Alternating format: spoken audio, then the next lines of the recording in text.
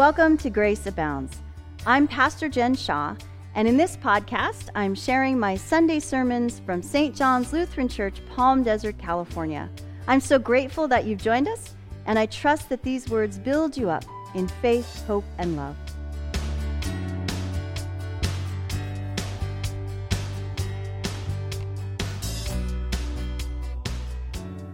What are the various visions of Jesus in our gospel reading for today? As John recounts, Jesus and his disciples have gone to the temple in Jerusalem for the festival of booths, tabernacles, tents, an annual 8-day celebration that takes place in the autumn and commemorates the journey of the Jewish people from slavery in Egypt through the wilderness to the promised land.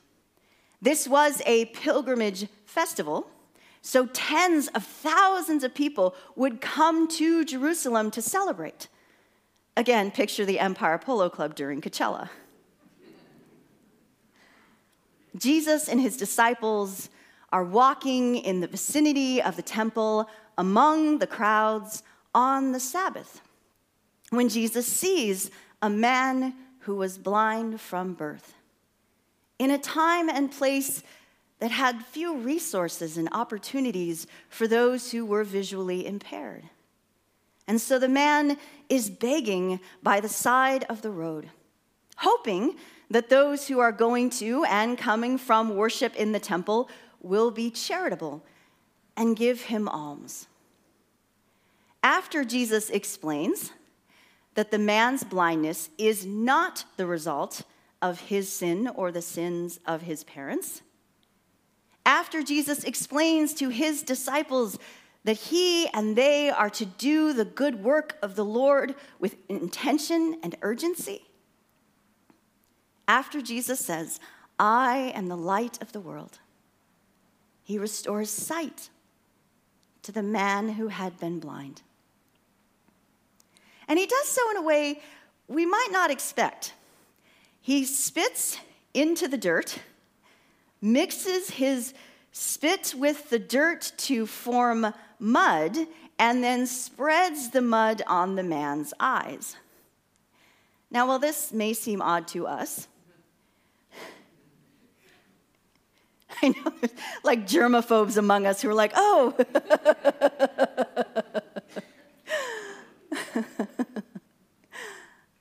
Actually, in that time and place, using mud was a practice for treating eye disease.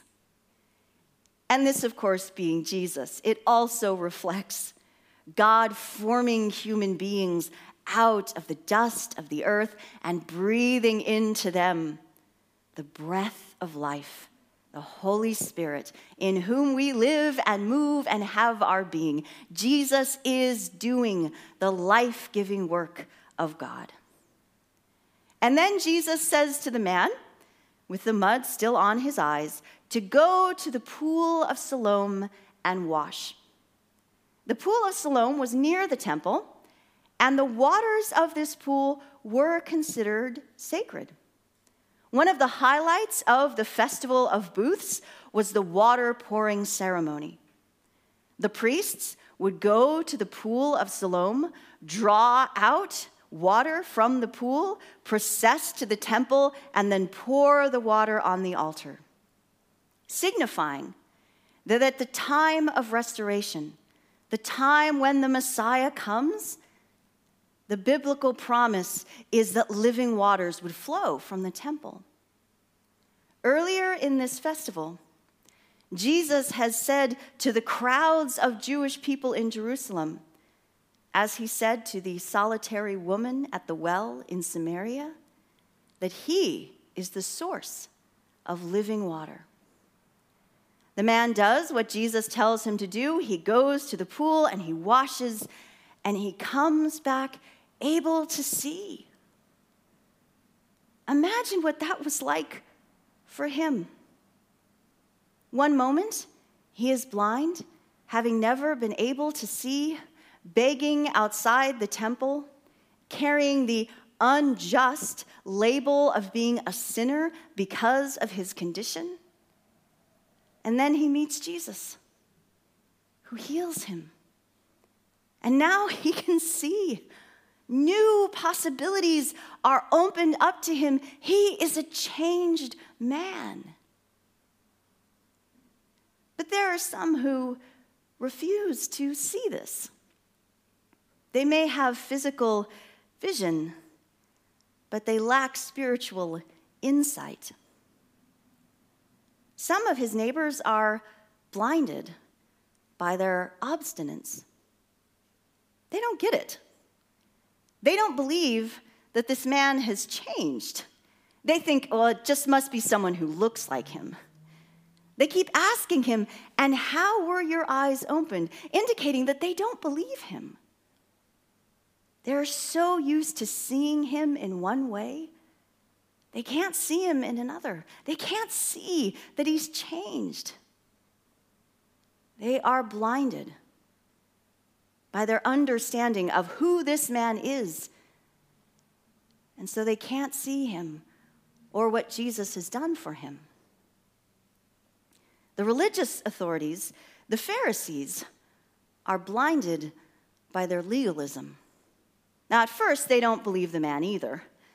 But when the parents identify him as their son, and it becomes clear that he has been healed, they refuse to see Jesus as his healer. The Pharisees in that time and place were the keepers of the law of Moses. They were the ones who made sure that they and everyone else kept all of the commandments according to their interpretation of the commandments. They believed they were righteous because they followed the rules. And those who didn't follow the rules were therefore unrighteous. Jesus didn't follow the rules, at least according to their interpretation of those rules. The third of the 10 commandments says that no work is to be done on the Sabbath. And the Pharisees interpreted work to include, among many other things, healing, unless the life was in immediate danger, and making clay, and anointing eyes, all of which Jesus does on the Sabbath. And so the religious authorities reason Jesus has broken the law, and therefore he is a sinner. And since we know God doesn't work through sinners, which means in essence God would work through none of us, he can't possibly have done the good work of God, which means that Jesus could not have healed this man. And when the man says Jesus did in fact heal him, and he couldn't have done so if he didn't come from God, they reject both him and Jesus. The religious authorities are so used to seeing God in one way, they can't see him in another. They claim to know who God is, but they don't recognize God in Jesus Christ. They are blind to who Jesus is and the good that Jesus has done for this man. The man's parents are blinded by their fear.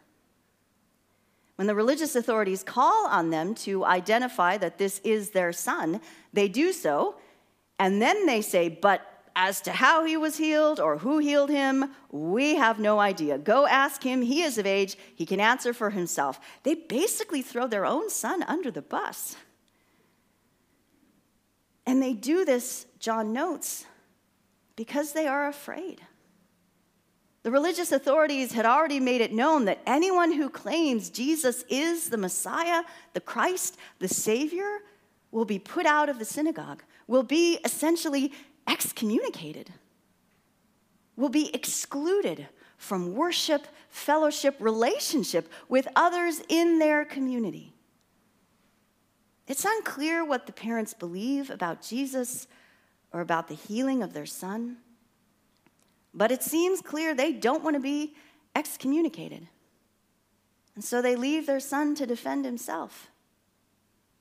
They can't see past their fear. And while others around the man who was healed refused to see who Jesus is or what Jesus has done for him, the man himself comes to a clearer and clearer vision of who Jesus is. Like the Samaritan woman at the well, like Nicodemus, like the disciples, like all who spend time with open eyes and open heart in the presence of Jesus. At first, the man who was healed said that a man named Jesus healed him, but he doesn't know where he is. And then, when the Pharisees press him, what do you think about all this? The man says that Jesus is a prophet. Like the woman at the well, he recognizes that Jesus is a person of spiritual power and insight. And then after the Pharisees drive him out, Jesus goes and finds him. And Jesus reveals to him, as he did to the woman at the well, that Jesus is the Messiah. The Son of God is a messianic title. He is the Christ. He is the Savior. And in response to this, the man says, "Lord, I believe." He recognizes, he sees, he understands that Jesus is the Lord who healed him, who restored his sight, who changed his life. Once he was blind, but now he sees.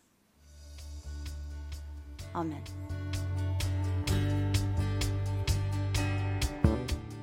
Thanks for listening. Each week's episode is edited by Nick Cox. Music performed by our St. John's Worship Band. Sermons by me, Pastor Jen Shaw. Make sure to subscribe to hear each week's message. If you'd like to know more about St. John's mission to know Christ and make Christ known, to share the life-giving word and do the life-giving work of Jesus, visit our website, stjohnslutheran.church. May God bless you on this day and in all the days ahead.